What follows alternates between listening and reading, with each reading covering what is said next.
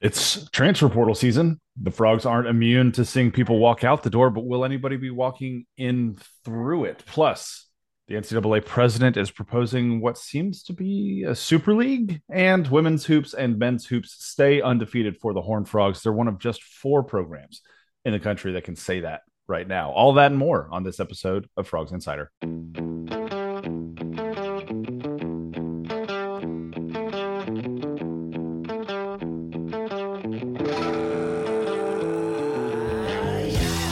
Welcome into Frogs Insider. Jamie Hunter here alongside Melissa Triebwasser. As always, we are the TCU podcast for the Republic of Football Network. Dave Campbell's Texas Football's excellent football network that has a podcast for every Division I football team in the state of Texas. Very proud to be a part of this network. If you're listening, you've probably already know that we're part of that network. If you're listening, you've probably already found our podcast feed somewhere in the lexicon of podcast feeds. Usually how these things work. Normally, that's how this works if you've already listened, unless you maybe clicked on a link through social media. You took a chance. Thank you for being here. Go find us in your podcast supplier of choice and hit that subscribe button. Leave us a rating and review. We would really, really appreciate it. Shout out as well to Home Field Apparel and Hell's Half Acre Stadium Goods, are 2 magnificent show sponsors. They both ran some phenomenal Black Friday, Cyber Monday deals for Horned Frog fans. And Melissa, I didn't put this in my notes just now, but I did want to mention this to you. I got a text from our dear friend, the founder of Hell's Half Acre Stadium Goods today, and it was a little screenshot. And let me see if I can pull it up really quickly. It was a screenshot of a message that he got on the website when someone made a purchase. And it said, ordered from you before, but see you on Twitter and hear you on Jamie and Melissa's show all the time. Love your stuff. That's what we like to hear. That's what we love to hear. Listen, thank you. I didn't get a name for who that person was, but shout out to you if you're listening to this episode. Whoever you are. We love you. And to those of you who are thinking, maybe I'll go to hellshalfacresg.com and order some TCU merch, leave a note in your purchase order that says, hey, was listening to the Frogs Insider podcast. Because we just want to make sure that we are doing a good job of promoting that excellent brand. Hell's Half Acre, you mentioned their Black Friday, Cyber Monday deals. They also are running some special Christmas promos. I know they were doing 35% off all the script frogs. Home Field always does a 12 days of Christmas. Today was, as we're recording this, which I think is, I have no idea. I think it's Tuesday. It's been that kind of week. Today is Tuesday, yes. Cool. They did their mystery box t-shirts. I think mystery box fleeces are coming up too. That's always a great deal. So the savings do not stop at Hell's Half Acre and or Home Field Apparel. So if you're looking for some Christmas gifts, hey, it's college decision time. TCU early decisions came out on Friday. Both of my early decision applicants got in. We've got 2 new Horned Frogs coming from St. Francis. We're waiting on early action. I got, I think, 20 something more kids waiting on early action decisions next Friday. If you want to get those, if you want to celebrate the future Horned Frog in your life, this is a great time to do it.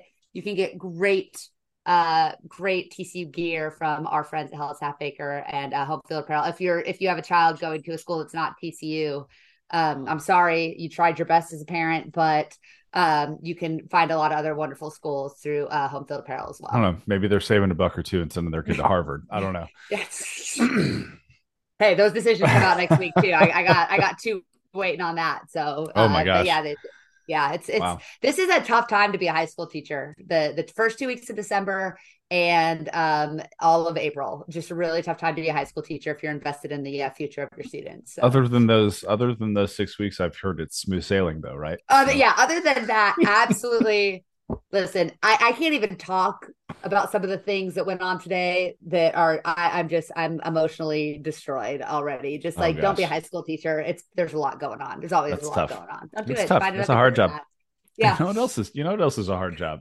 I bet you. I think I know where you're going with this one, JV. What is I would say college football coaches in December have an equally challenging time. I thought you were going to say moderating a 247 board in December was a hard job. I thought that was That was the direction you were going to go No, for, that working for Frog Blitz. Yeah. no, Horn Frog Blitz is great. Everybody's being totally rational and Totally normal rational. right now. Uh-huh. I did mention last week on the board. I was like, "Is this what every offseason is like?" And everyone to a T was like, "You haven't even seen the worst I, of it yet." So I think that there one particular poster who's been passed around our group chat. I don't know if he listens or not, but there's one person who has taken the offseason to a level that I only expected to see from an SEC fan base, and in I'm that here for way, it. I honestly, I'm a little proud Yeah, that this small but mighty bunch has risen up to the level that they have. yeah, But I will say, at the risk of my own, semi side job career here, it's okay to walk away from the computer sometimes. It's okay yes, to go yes. outside, take a breath of fresh air. It's restorative to the soul. Sunlight is good for your skin and your Yeah, mental health. Let's let's it's do more touch of that. grass, my Take some friends, touch laps. Take grass. take Yeah. multiple laps, Yeah, folks. It's okay. I would imagine that Sonny Dykes has been taking some laps, walking around campus, catching some air, getting a little good breath in. I'm hoping he's not spending a lot of time on TCU fan communities because, as you said, not really reacting rationally, but frankly, I understand a little bit of the concern and consternation coming from a fan base that is a year removed. I got the notification today, a year removed from playing for a Big 12 championship and now staring down a 5-7 season where our season is over. And as expected, but maybe not who was expected, the transfer portal names are pouring in. And Mm-hmm. man, it's rough out there. It's rough out there for Frog fans. It's there are three types of transfers. I think there are the transfers where you kind of see it coming, Mm-hmm. um, be it playing time, be it other kind of circumstances where it's just very clearly like not a good fit for the Mm-hmm. kid, right? And so you're like, okay, let's try to relocate, start from square one again, and just see if we don't have a better situation somewhere else. There are other kinds of transfers where um, maybe a kid is encouraged to go and do that Mm-hmm. because of whatever underlying circumstances there are in a situation. Maybe it's not as mutual in box option number two, and then in option number three, there are the guys where it's like, oh no, like we have plans for you, we Yeah. need you here. Let's have a conversation about what this could look like moving forward. And depending on those conversations, sometimes maybe a kid will stay, maybe a kid won't. And I think we've really truly seen a couple of different versions of that for TCU already this week as the portal has opened up, because it opened up on Monday officially. Grad transfers had an extra week to hit the portal and start having some conversations, which is why we saw some stuff starting to stir up last week. Other kids that weren't grad transfers started to announce intentions to go into the portal when it opened up officially on the 4th. So they were filling out paperwork, getting all of the kind of the back end stuff submitted so that right when that portal opened up, they were in it and available to be reached out to by other teams. And but this year, just in general, Melissa, over 1,100 kids in the first 24 hours entered the transfer portal, the most in any given day in the history of the portal. I think we're only going to see it ramp up more and more and more, because the other aspect of this is the fact that there's NIL coming into play here, and kids are entering the portal to see if they have an opportunity to maybe make a little bit more money somewhere else. And so I want to be careful with how I talk about um, the kids that are leaving TCU, Mm-hmm. because I do like all of these kids. There are 9 former Frogs going into the transfer portal currently. And I think that up and down this list of names, they're all good kids. They all have opportunities maybe to go and be successful other places outside of TCU. And they also all have varying reasons for why they're not maybe going to be as successful as TCU, or they're choosing not to be as successful at TCU, right? And so there's context behind every transfer. what that context is, we only know to varying degrees. And so I think that when we start to have conversations like this about kids, whether it's a TCU kid or it's, another kid from another school who's maybe a blue blood and that kid was their starting quarterback for all 12 games and now they're transferring somewhere else, Alcorn right? or Dylan Gabriel, what? Right. Like, and you just Yeah. never know what the actual context Yeah. is unless you've had a conversation maybe with the kid and the head coach. And that's Yeah. very rare that we have people who have had conversations with both of those people in a certain situation. So, And it can still be he said at that point too. right. Exactly right. Everyone's got to kind of cover their tracks at this point because the kid leaving doesn't want a bad reputation going to the next spot. The coaches don't want anything negative recruiting wise against them. I mean, this is a soap opera in It really college is. football up to a level that we never would have imagined 5 years ago. Oh, Like absolutely it's not. insane. Yeah. So I want to give a shout out though to Task Force Frog, who's a member of the board, because they did something really cool today. As if you're a member of the site, and Melissa, I know that you are, so you've been following some of the madness. It's like, okay, Jeremy hears something and starts to maybe break that news to the board. I hear something, I start to maybe break that news to the board, or there are some rumblings of some stuff that's happening and we can't really comment until we have something confirmed. There's only a certain extent that he will go or I will go to say, yes, we're hearing something, because we don't want to be hyper disruptive and then nothing happens. And B, we don't want to um, break news before it's actually happened, like before it's confirmed, right?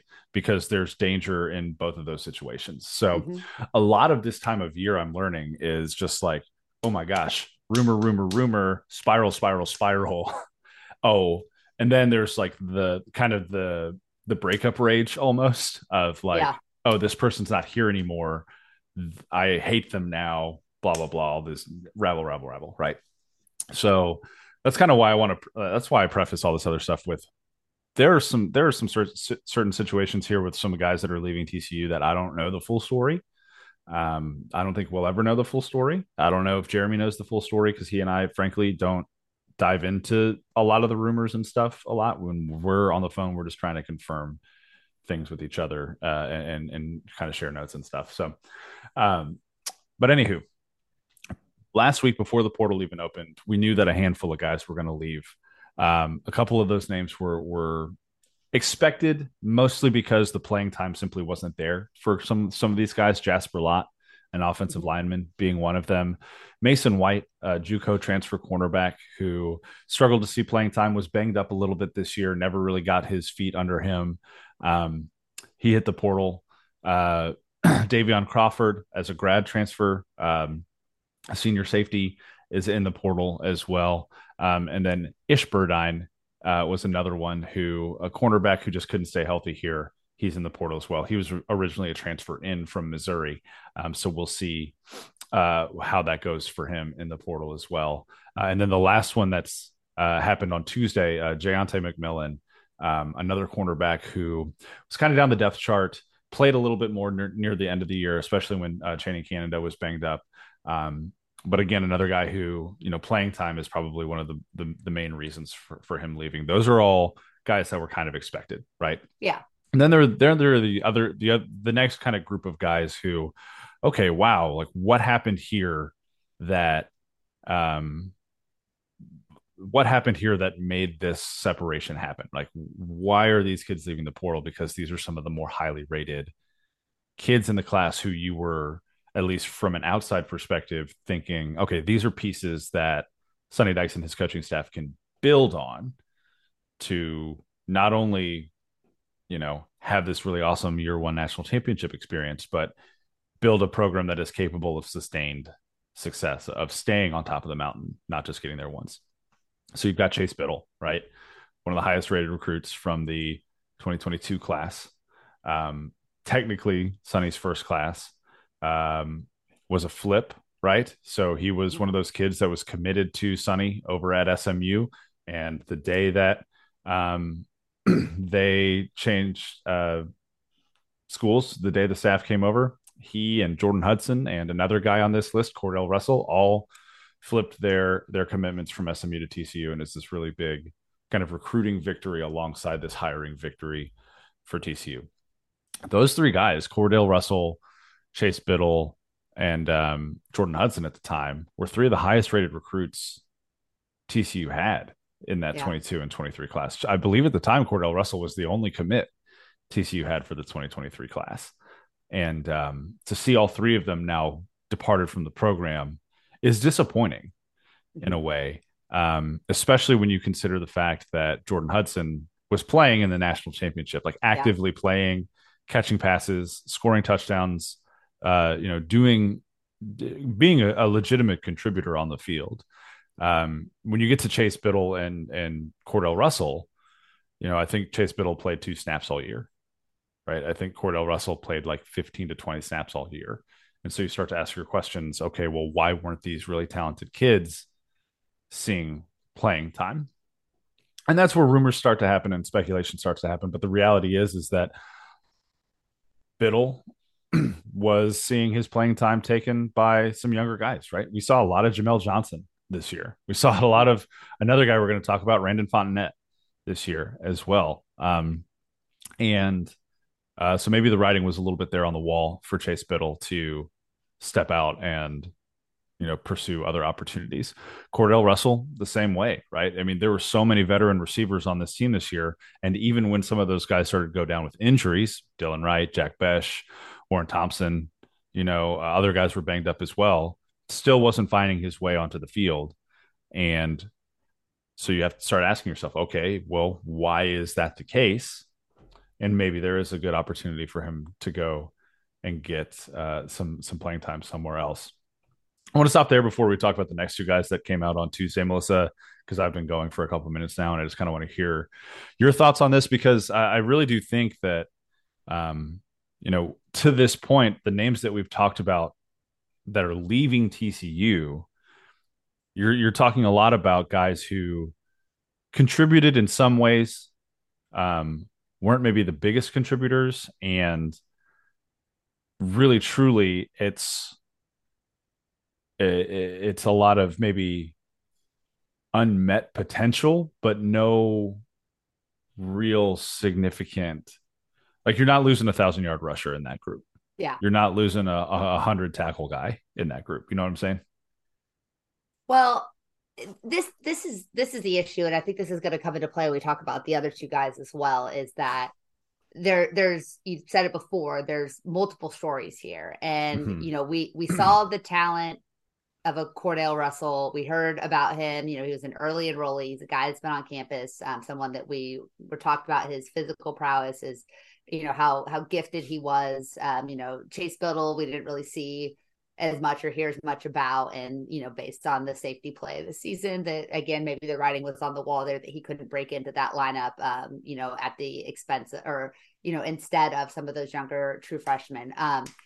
What I think is the issue here, and I think it's an unanswerable or unsolvable issue, is how much of this is not coaching up, not developing, not giving opportunities to guys. How much is this is on the kids, maybe not taking advantage of the opportunities, maybe not studying the playbook, maybe not having the work ethic or the ability. And that's what we don't know, because we're really just 1 year into the development cycle under Sonny Dykes. And so that's kind of what I want to know. And as we move into talking about some of these other guys as well, that how much of this do we look at and say, this is college football, this happens, highly rated guys are going to move around. Guys that don't get to play earlier are going to move around because that's what they do. How much of this is saying we might have a problem at TCU and that we're recruiting high level talent that can't actually play and contribute, or that isn't willing to stay and develop to the level that they contribute, or doesn't see an opportunity for them to contribute down the line?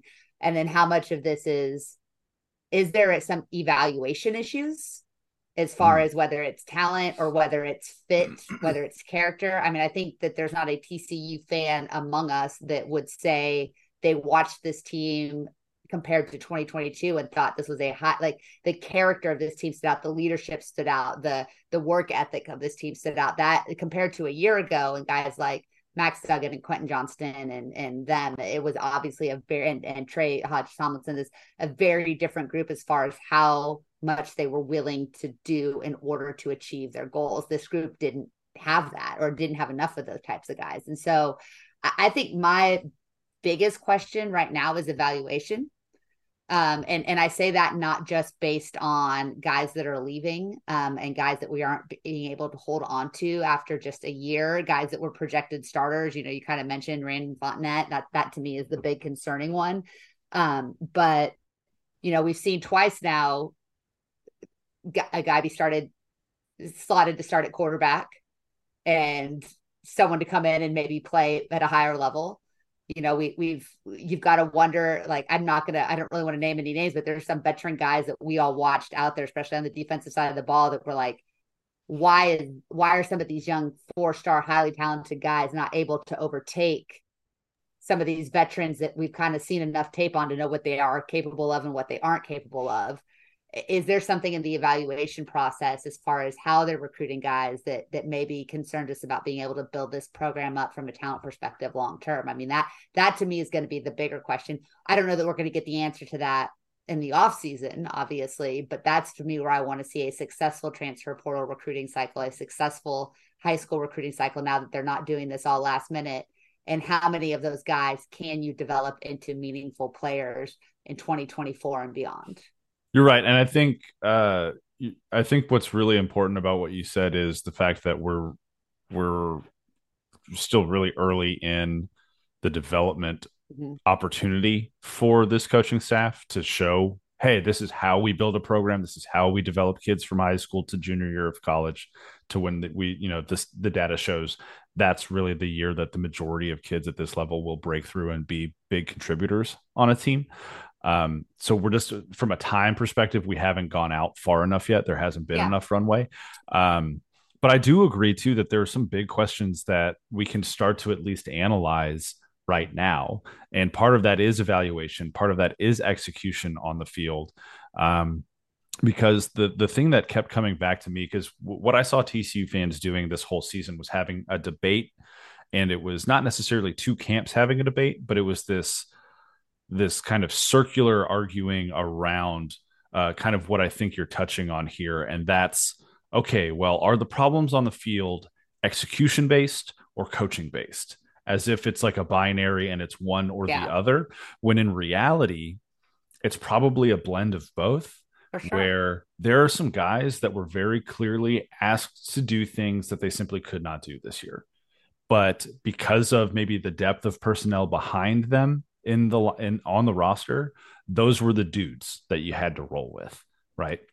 In other aspects, though, there were absolutely some places where you could say, okay, we've identified what this guy can do really well. We've identified what they are challenged by. The coaching hasn't stuck, whatever hasn't stuck. And the thing that is still a deficiency is being taken advantage of now. Mm-hmm. Are there other guys on the roster who maybe have a skill set that is capable of mitigating that thing that other teams are starting to take advantage of? And it's not necessarily like, oh, okay, when we think they're going to do X, we're going to put player A in. And when we think they're going to do Y, we're going to put player B in. But instead, what we're going to do is have a more robust rotation of guys at certain spots where the opposition now has to consider, oh, okay, well, this person's on the field, that person's on the field.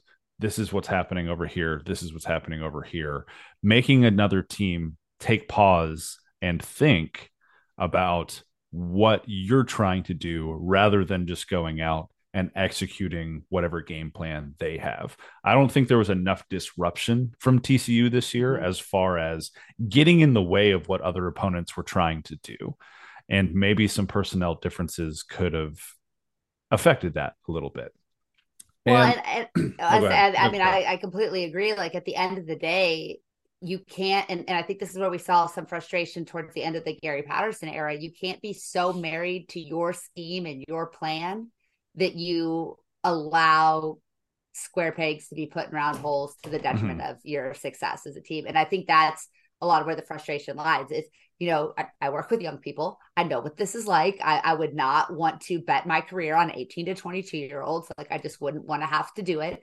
But at the end of the day, like, yes, you can lead a horse to water. You cannot make them drink. You can give the kids all of the proper coaching. You cannot make them, execute a tackle on the field. We saw that this season. But at the same time, too, it is your job to continuously be putting your athletes in the best possible position to succeed. And I think where TCU fans have a legitimate complaint or gripe is that it felt like, from a outsider's perspective, that's not what was happening on a week by week basis. We would see glimpses of things and then it unravel, or we would see maybe an adjustment in a second half that was too late when they were down too early. And so I think, again, the personnel that Joe Gillespie, Kendall Briles, Sonny Dykes want is not there on this roster. That's obvious. Like, that's fair. Like, I mean, it's one real recruiting cycle, but then it's also, I think there is something to the blue chip talent ratio, and that you have to be able to draw elite talent to your university in order to elevate your program. And then you have to be able to develop and keep that talent. So you have to identify the correct talent for your system. You have to get that talent in, and you have to be able to make them work where you do. I don't think, and I was reading on the board, and there was some argument about how much you cater to a blue chip prospect. And I, the old school version is you don't cater to anybody. You make the kids earn everything.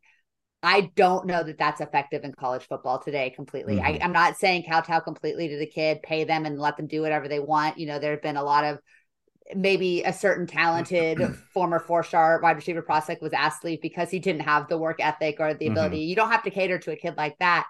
But if you get a Randon Fontenette onto campus, you get him into game action, you see that there's a future for this kid to the program, man, you have to find a way to make it appealing for him to stick. Now, if this kid goes and gets a bag and goes to Notre Dame or an Oklahoma or a Texas or whatever else, fine. You're not going to, like, you can't fight that. You're not going to win those battles at TCU.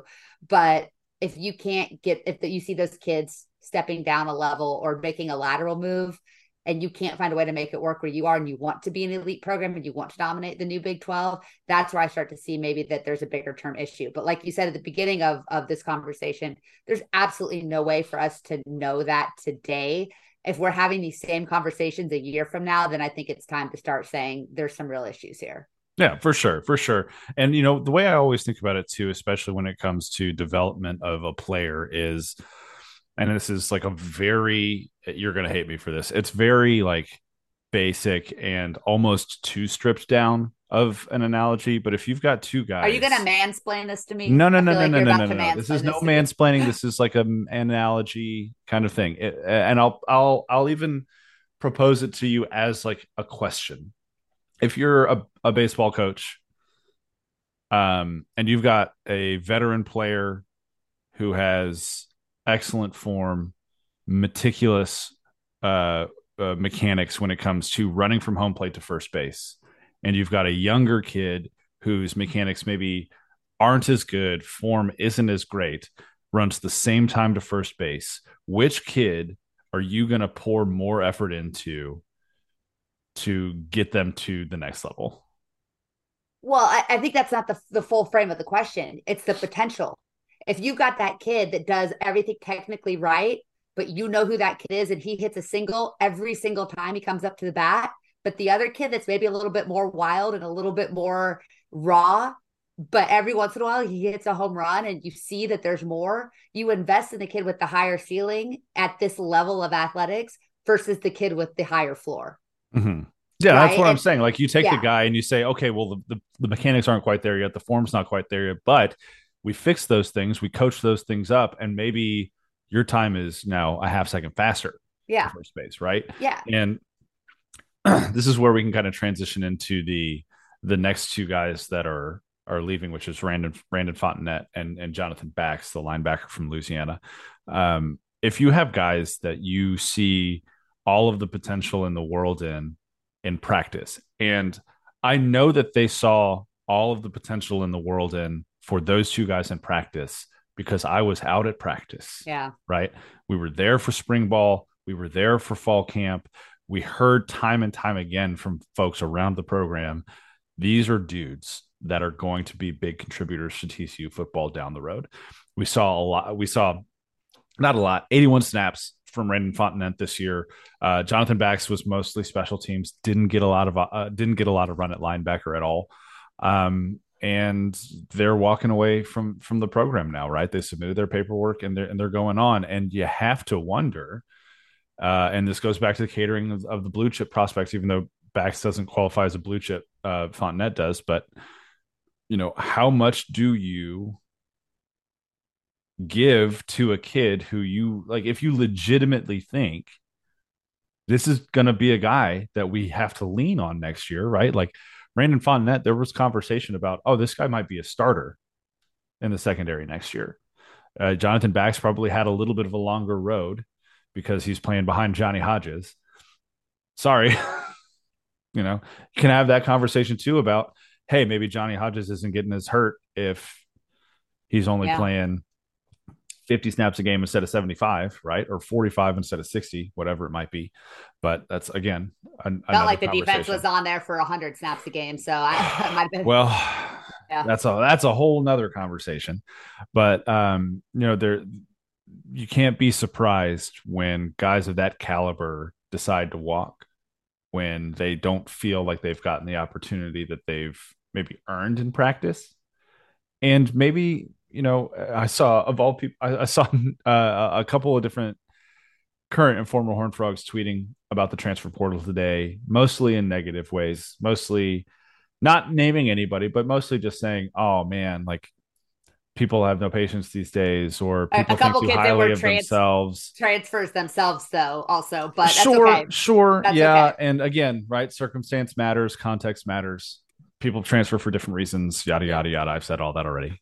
But what it all boils down to, I think, for me, and especially when it comes to Fontenette and Bax, who I'm really bummed to see go, just because I think that they have all the potential in the world. And I would have loved to see that potential realized at TCU. I fully think and truly believe that we will see that potential realized somewhere else. And that's really great for those kids. Not as great for TCU. But the thing that I think it all kind of boils down to is the impossible position that football coaches are in now to recruit their own team, recruit at the high school level, keep an eye on guys they miss at the high school level in case they come open in the portal, make sure that they aren't sacrificing on-field product for trying to maybe keep the future of the program warm enough to where they don't go to someone else's campfire, right? And it feels like an incredibly difficult challenge. And like you said, you never want your career to rest on the whims of 18 to 22 year olds.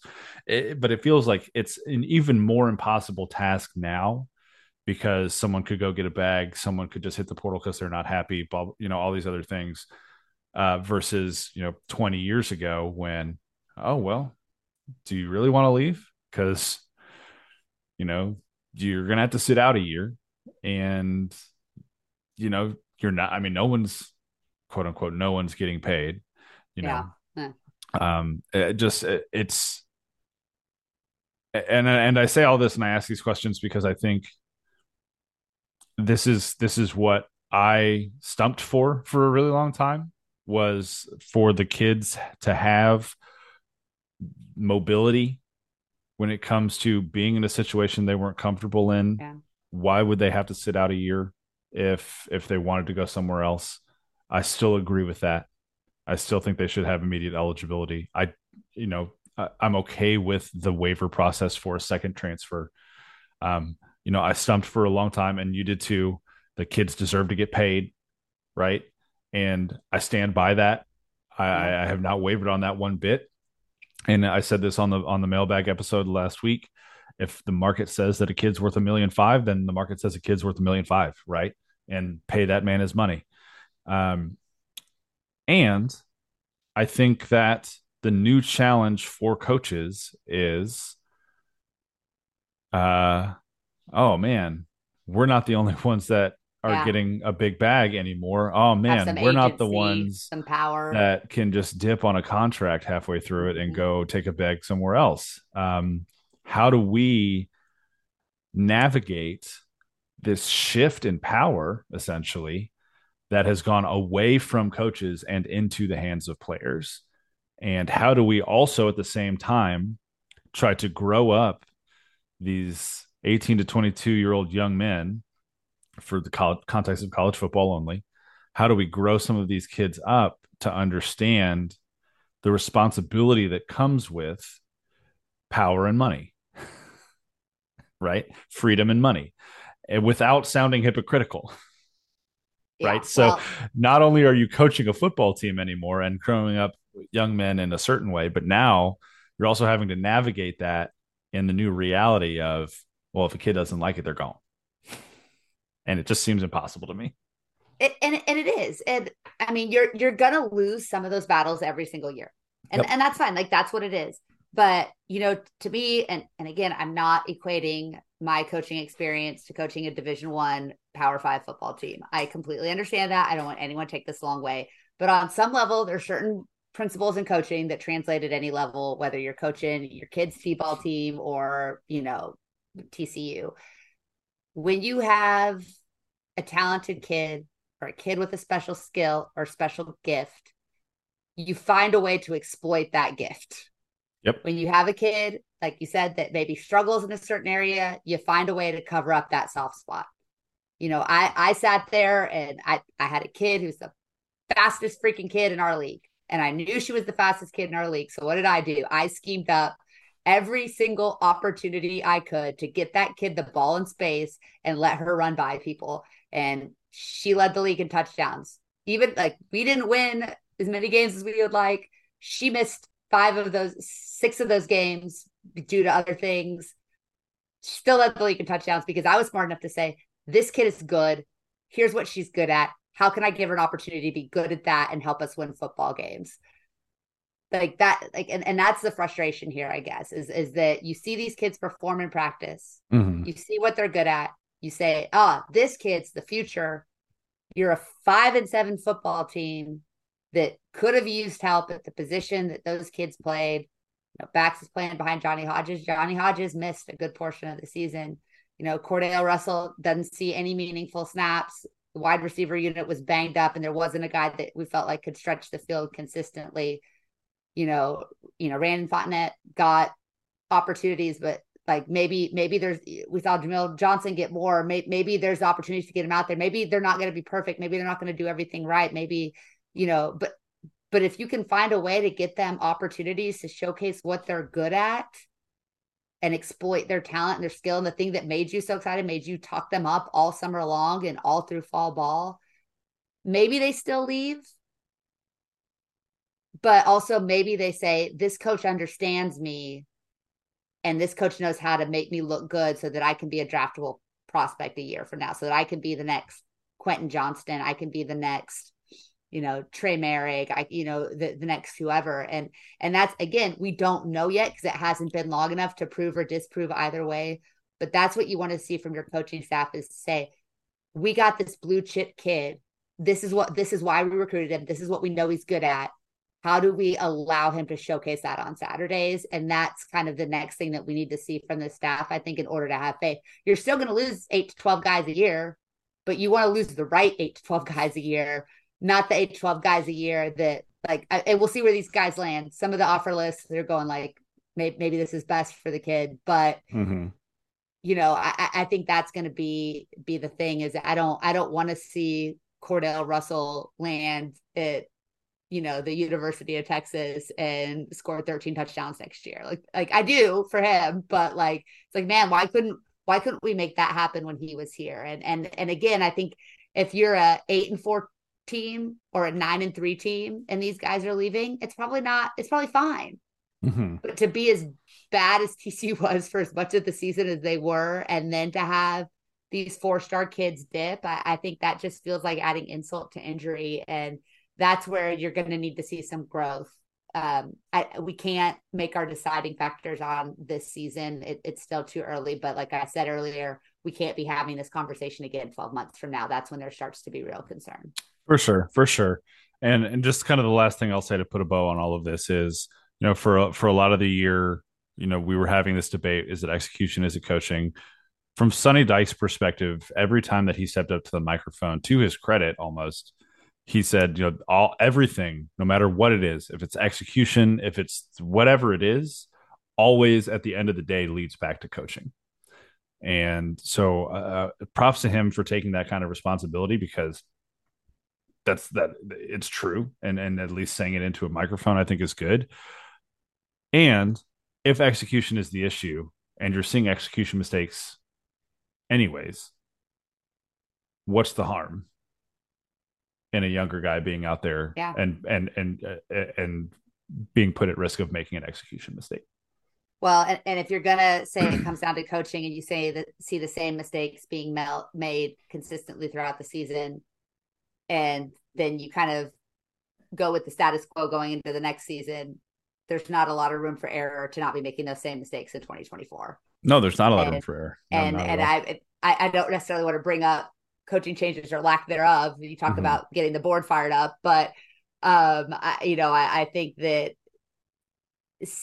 we were promised they wouldn't sit on their laurels. That doesn't necessarily mean anything has to change, but they're going to need to find some wins here if they want to get the fan base back on board. And as you look at what the future of college football is going to be, you're going to need the fan base on board and invested in your program in a way that it does not feel like there's not a lot of comfort amongst this fan base right now. And it's not a big enough fan base to have a good percentage of it kind of waiting for the other shoe to drop. So I'm not giving up. I'm not doom and gloom. I think it's absolutely fair and right to be able to ask questions. I think that that's our role, especially, as us like little lowercase j journalists, but that are also fans and are both alum of the school. I think it's okay to ask questions. I'm not going to sit here and like crap on Sonny Dykes. I don't know yet.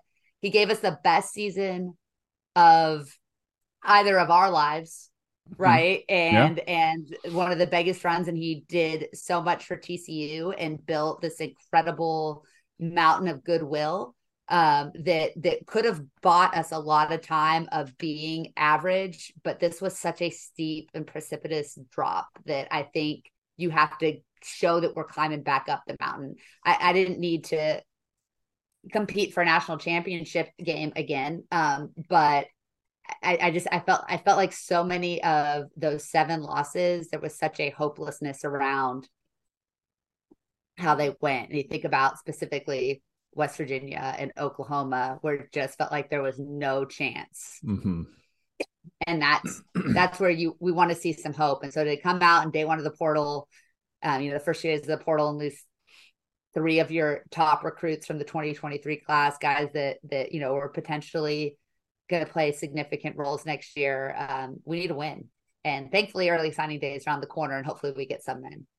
Yeah, I think it's going to turn out to be a pretty decent high school class. It's not going to be as highly rated as 2023 was, but there are a couple pieces still in the works. There's a Duke cornerback commit who Paul Gonzalez went out to see at Texarkana High School earlier this week and is scheduled to take an official visit now. And obviously with Mike Elko leaving Duke and heading to Texas A&M, there might be an opportunity there for a little flip late in the game.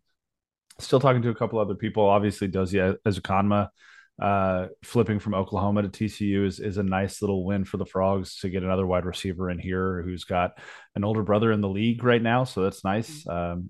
Nice little family bloodline there coming over to the Horned Frogs. And they're 30th right now in the rankings on 24/7. Adding 1 or 2 more guys might bump them up to 29 or 28. And you're talking about a top 30 high school class, which it's not 21, but the top end of that class is also still really, really nice with Jakyle Baker, Haas Haney, and Jakyle Baker. What am I saying? Jakyle. Oh my God. What is happening?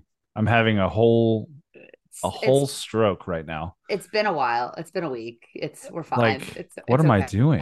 Hang on. It is Jakyle Baker. No. Thank you. It is Jakyle Baker. Yeah, it is Jakyle Baker. Okay. I don't know what's going on. Jakyle Baker, Haas Haney, Jeremy Payne, Travis Jackson, some of these really, really talented kids who TCU fans should be excited about, right? Yeah. I don't feel like TCU fans have had an opportunity to get excited about anything. And I think you're right. Early signing day is right around the corner. And that is an opportunity to genuinely be happy and excited about Yeah. some of the things that are happening with TCU football. Some, JB, yeah. I was gonna say, like, there are other things to be happy and excited about. Like, I know we all think about football and football season all of the time, Mhm. but my God, like TCU basketball. Yes. Like, Fired up. let's be happy and excited about not only TCU men, but the TCU women who are now 9-0. 9-0. Madison Yes. Connor has hit 19 3-pointers in her last 2 games. And she Yes. has done so in, I think, 44 attempts. So Fourth 19 leading, for fourth her leading, last 44. Yeah. Fourth yeah, leading fourth scorer. leading scorer And in the country. yeah. Dope. Sedona Prince flirted with a triple double tonight. I saw her block a shot with her left hand that she just that the player that she blocked literally just looked at her and smiled and was just like, okay, like Yep. it is what they are doing. The true tests still remain, but man, like this TCU women's team feels like they have all of the pieces to be a problem in the Big 12. 77-60 win over Abilene Christian on Tuesday night. The last block Sedona Prince had was probably my favorite block because it was like a little guard just running, trying to get a shot, and Sedona just palms the ball Yep. and just like tucks it like a Yep. football, like doesn't block it away. It's just like, no, this is mine now. Like like an older sibling snatching a ball away from a younger sibling, It's and then just great. like started a fast break, got dribbled out the clock, and Yeah. TCU won. And I know we talked about this a couple episodes ago, but just how impressive it has been that Mark Campbell in such a short amount of time effectively used the transfer portal, effectively maintained some of the high school recruiting class from this past signing class, and then managed to navigate some of the remaining players from last year's team and just kind of weaving all of those players together into what we have seen so far, which is a really fun product to watch. First and foremost, they are a fun basketball team to Yeah. watch. So fun. And they he said in his introductory press conference, we're gonna pick and roll. We're gonna run picks and we are gonna shoot the ball. And my God, if he was not lying, like he was not lying. No. They go 4 out. They shoot the ball like crazy. I think Sedona Prince leads the nation in picks and Yeah. screen set. She's Like holy cow, unbelievable. I she's would not want moving to it. get screened by her either. No, she's 6'7". She's a beast, and Yeah. just screen and roll, screen and roll, screen and roll. That's her whole existence outside of blocking shots, rebounding, and then scoring close to 30 Yeah. points a game. So, um, Insane. absolutely crazy what Mark Campbell and that group of women has been able to do so far this year. 9-0, like you said, not the toughest schedule in the world, but They played a a win couple on a good neutral teams. site against Nebraska is a Yeah. pretty good win. A 25 point win over a Rice team that beat TCU last year Yeah. is a nice little marker of how far this team has come. A And lot of those teams are going to be tournament teams. Like they're mhm, lower level teams, but they have played some good experienced tournament teams. The ACU team, I mean, they made a cut a big lead with they outscored TCU by 15 in the second quarter. TCU still led mhm, going into the half, but I mean, they've played some talented individual players. They played some nice lower level teams. Its schedule, like I said, not great, but they do a lot of things really, really well, and they have mhm. absolutely dominated their opponents. And that's what you want to see if you're playing teams that are not up to your standard of ability. So that it's going to be, again, Big 12's a grind on the women's side, just like it is on the men's. Mhm. But when you watch the way they play basketball, they are going to be capable of playing with anybody. They're going to have some bad nights too. I mean, Madison Connor, she's had some 10 for 25 nights. She's had some 1 for 7 nights. I think she's going to have a lot more. Probably we're going to see a lot of like 5 for 11 nights. And I think Yeah. that those are going to be the kind of nights that are going to help TCU get a lot of wins in Big 12 play. I can promise you there's not a Big 12 coach in the league right now watching TCU women and saying, I can't wait to play that team. They are all Right. saying, I want nothing to do with that team. Not a bad turnaround for a team that was 1-17 in conference Yeah. last year. Madison Connor now through 9 games, averaging 24.8 points per game and 6.2 rebounds per game. Not bad from your guard spot. How Sedona, many threes is she making a game? How much of those 23 points? I'm going to guess she's averaging over 6 made threes a game. I don't have an average per game here for you, but I'll tell you that she's 51 of 112 So through she's 9 games. So this she's is I made 51 threes through so 9 games. 51 in 9 games. I like doing math on the air. So she is That's at great. 5.6. So I was really close. I was thinking about 5.6 six. made threes. Made threes a game. So she's scoring approximately 17 of her 23 points a game are coming from Mm-hmm. behind the arc. I bet the others are coming from free throws. How many twos has Roughly she attempted? roughly 12 attempted threes per game. Okay. She's attempted 112 3-point field goals altogether. She has attempted 161 shots from the floor. So 40 So only what's 42 that? pointers. That's Yeah. amazing. Yeah. So two-thirds of her shot attempts come from behind the arc. I'm obsessed with her. And I she's love hitting them her. at a 45% clip. She's insane. I love this team. I love this team so much. Mm-hmm. You know what else I love? What's that? Unreviewable rules God. when they go our way. Max was in, Emmanuel Miller was out, Kendra was in.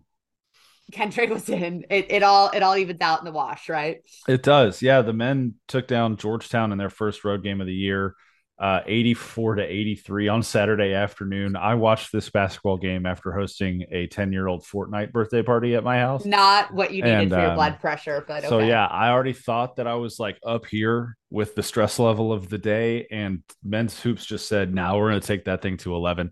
And it was an entertaining game for a couple of different reasons, not the least of which is that we saw a Horn Frog get ejected Yeah. and we saw the rarest of the rare, a 6-point play from Georgetown immediately following that ejection, or I guess So kind of bad. around that ejection of Yeah. Xavier Cork in the second half. But what I saw from TCU in this game is that they're so capable. They're so capable of just scoring in bunches really, really quickly, and that's not something we've been able to say about Yeah. TCU men's basketball for a couple of years now. We've had guys, obviously Desmond Bain, Mike Miles, Damian Baugh, E-Man to an extent last year, going all the way back to like Alex Robinson and Brandon Parrish and Kenny Hustle. Like you've had teams where guys were very offensively talented. Vlad Brodzianski is another guy that comes to mind.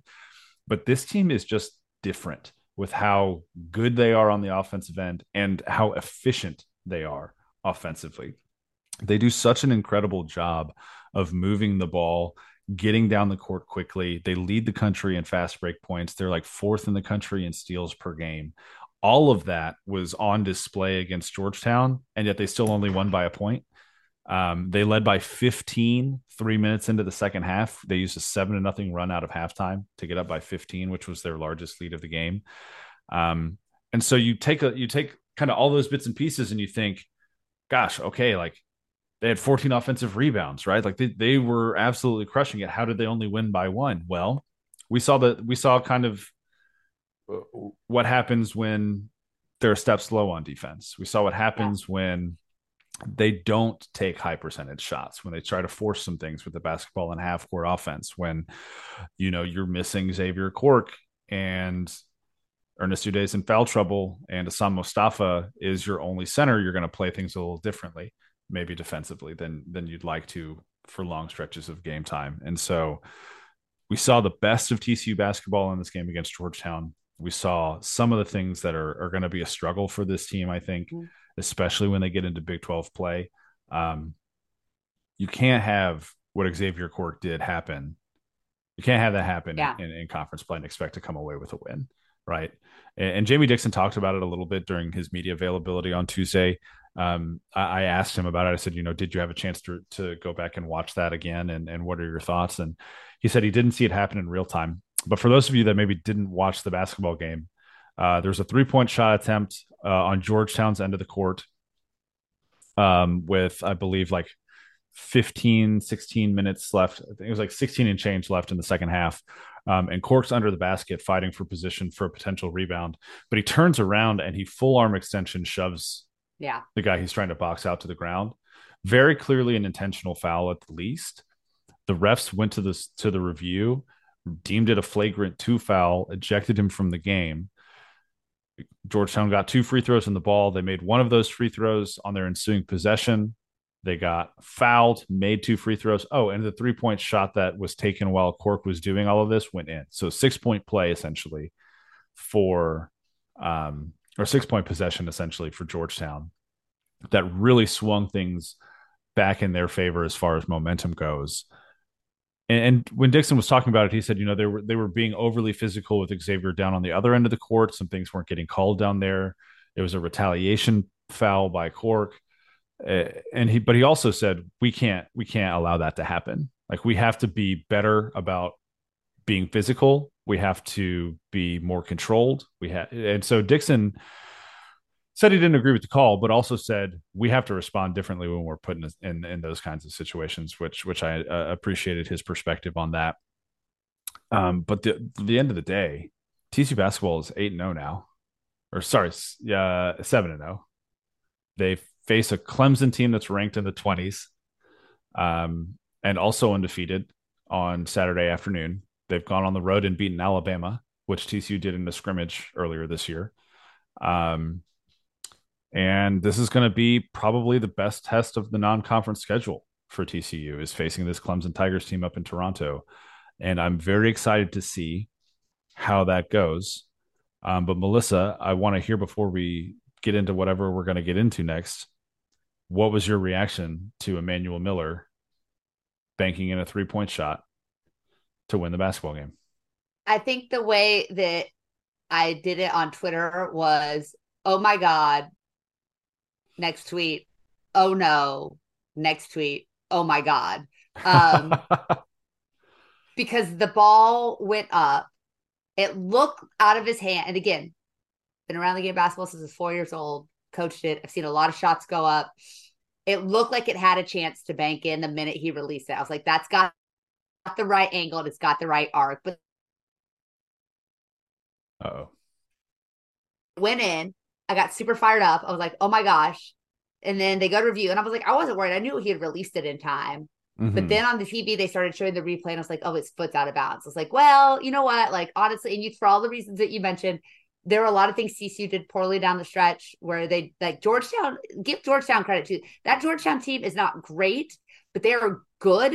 And they have, again, they portaled really well. Also, they have some really nice veteran pieces. They had some nice returning players. That's a talented team. Mm-hmm. I don't know if they'll be a tourney team, but they're not going to be an embarrassment by any stretch of the imagination. And they're well coached. Like, that's a program on the rise after a couple really down years under Patrick Ewing. I mean, I think they're going to be a good program. They're going to be back to being Georgetown sooner rather than later. But I assumed that it was going to get overturned. I was fine with that. I was unhappy with the loss because TCU really gave it away after they outplayed the Hoyas for most of the game. And then when they counted the basket again, and the announcers were like, I can't believe they did that. They can't review that. I guess they can't review that call. And I was like, well, I'm going to take it because, again, I felt like this entire football season was a giant kick in the gut. And so I will take a victory where I can get it. And I think TCU needed it for their own good to win an ugly game, to find a way to win a game, especially going into this Clemson game. And then with Arizona State.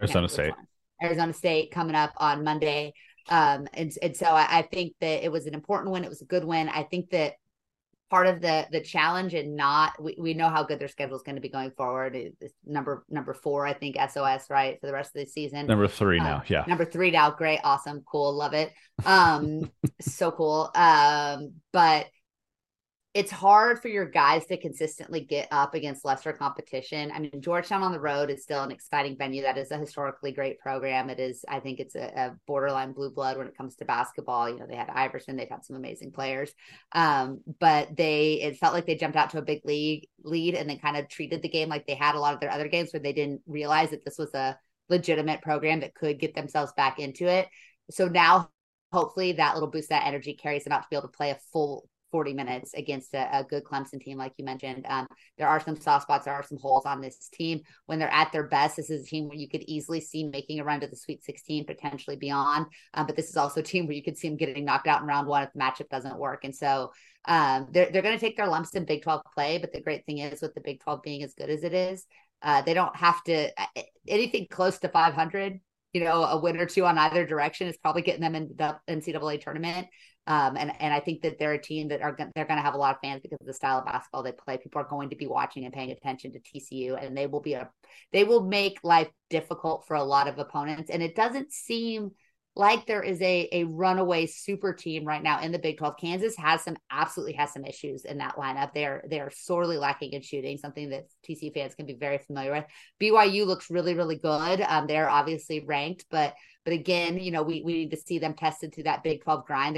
I don't know if they have the depth to deal with that after coming out of Mountain West play for the last several years.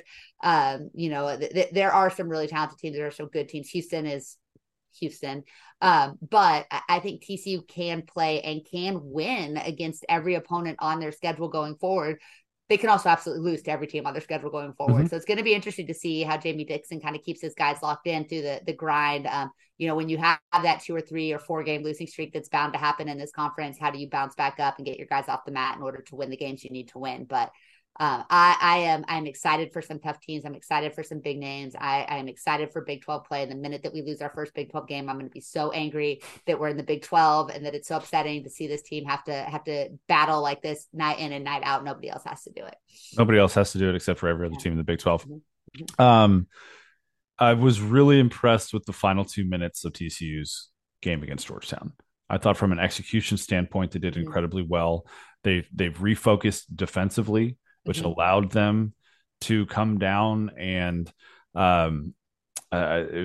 Georgetown went to this like trap 1-3-1 zone near the end of the game, and I thought Jameer Nelson and Jacoby Coles did a great job of playing without the ball in space, getting the open spots behind the 3-point arc and hitting the shots when they had the opportunity to do so, to even put them in a position to where they could take a desperation shot to try and win the basketball game.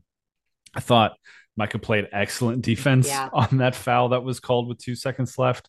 It was a good defense. It was just really, really strong defense. Sometimes you're just not going to get those calls. And he didn't in that case, but he also delivered one hell of a pass to Emmanuel Miller to even give him an opportunity to heave one up. It wasn't even really a desperation shot. Like, it was a desperation because he banked it in and because of the arc. But honestly, that play and that time was executed really, really well, other than the fact that he stepped out of bounds. But that didn't happen according to the official reports. So it doesn't matter. And you could have probably called a foul on the guy because he hip checked him. He moved him. And they called some fouls on 3-point shooters in that game. Tough. Listen, like, I think, we talked about this on the other way earlier. The one thing that I just really love about having Jamie Dixon at the head of this program is that guy knows who he has. He knows what they're good at. And he has shown the flexibility and the ability to consistently put guys in positions to be successful on the basketball court. And then he's got the buy-in from those guys. Micah Peavy and Jacoby Coles, the 2 most improved players I have seen at TCU in a really long time, maybe since like Kenny Hustle, right? Like, especially Jacoby Coles. That dude is arguably the early season MVP. Jameer Nelson's been incredible too. Emmanuel Miller's obviously just been doing Emmanuel Miller things, but Jacoby Coles has been the difference maker for this team in a lot of games. And Micah Peavy's offensive game has developed enough to where he's not a liability. And if you leave him open for a 3-point shot, he's going to knock it down enough. And that's what he needed to be in order to be able to be a complete player for this team. He's been great. Again, the pieces are there. Yep. The pieces are there. The pieces play together in a way that makes them successful. They're going to lose some games.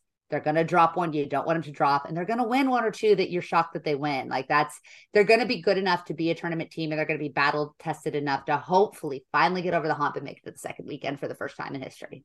It will be pretty great. That would be pretty great if that happened. I think so. We were gonna talk about some other things. Let's table it. We're going to table it. Yeah, we're going to table it. We got a lot of off-season content that we can talk about. So let's just wrap this episode of the Frogs Insider Podcast right there. Thank you for listening again. If you could do us the favor of hitting that subscribe button, leaving us a rating and review, wander over to the YouTube channel and make sure that you've subscribed there, like a video, leave us a comment on this one, and tell us what you think we were going to talk about that we cut from the run sheet tonight. Love to hear your thoughts on that. And maybe, hey, we'll roll it into a future episode. We still have to go through and review all of our preseason predictions. We still have to talk about some of the stuff that's happening at the NCAA level. So we're going to get to all of that this football offseason because basketball is fully up and rolling. I sat down with Kirk Sarlos last week to talk about fall camp. I've got a feature coming out on Horned Frog Blitz on Wednesday. Based on that conversation, baseball is now in their fall, like their winter break between fall camp and the start of the season. But some really fun stuff going on there as well. we're gonna have a lot to talk about here on the Frogs Insider podcast moving forward. Yeah, thank you as always to our incredible sponsors. Check out Hell's Half Acre Stadium Goods. Said they've been doing some specials. I'm sure they've got more in store ahead of the Christmas holidays. It makes a great gift for the Horned Frog fan in your life.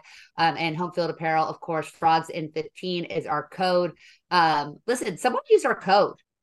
Like, just use our code. Just check it out. Try it. This is a good time to save some money. Absolutely. If you've got some kids in your life making college decisions, it's a great way to surprise them with a Christmas gift. A little home field apparel, hoodie, or t-shirt. Their stocking, I'm sure, will make them happy as can be. But we just appreciate their support. We appreciate the folks over at Dave Campbell's Texas Football Republican Football Network for allowing us to yammer on and on every week, sometimes twice a week. About all the great things football in Texas, and check out the other. If you want to get bowl previews from schools that are playing in a bowl game, there are a couple of those in the state of Texas. But you know what there's not an SMU team playing in a New Year's Six. So we've got that going for us, and they lost us 34-17. I rankled some fans on Twitter. I got lots of nasty replies for it, but at the end of the day, your best season in history ends with loss to TCU. So tough scene. Yeah, tough scene. Tough scene for those Mustangs. And that'll do it for this episode of the Frogs Insider podcast. Thank you so much for listening. I've said all of that already. We'll see you next time. Go Frogs. Frogs.